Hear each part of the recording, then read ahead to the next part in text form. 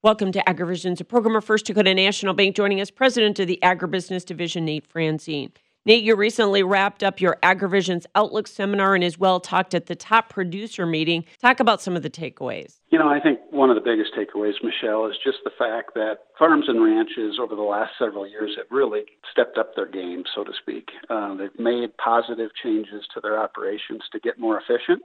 And that's really starting to show. Operations are doing well, even though we're in this low commodity price environment. And when I couple that with, I think, some signs of some potential positive impacts to demand in the future with our export opportunities and some of these trade deals that are finally starting to come together, I think there's some things to look forward to as we look down the road. So as an ag lending community, what are you guys looking at that confirms that we have turned the corner?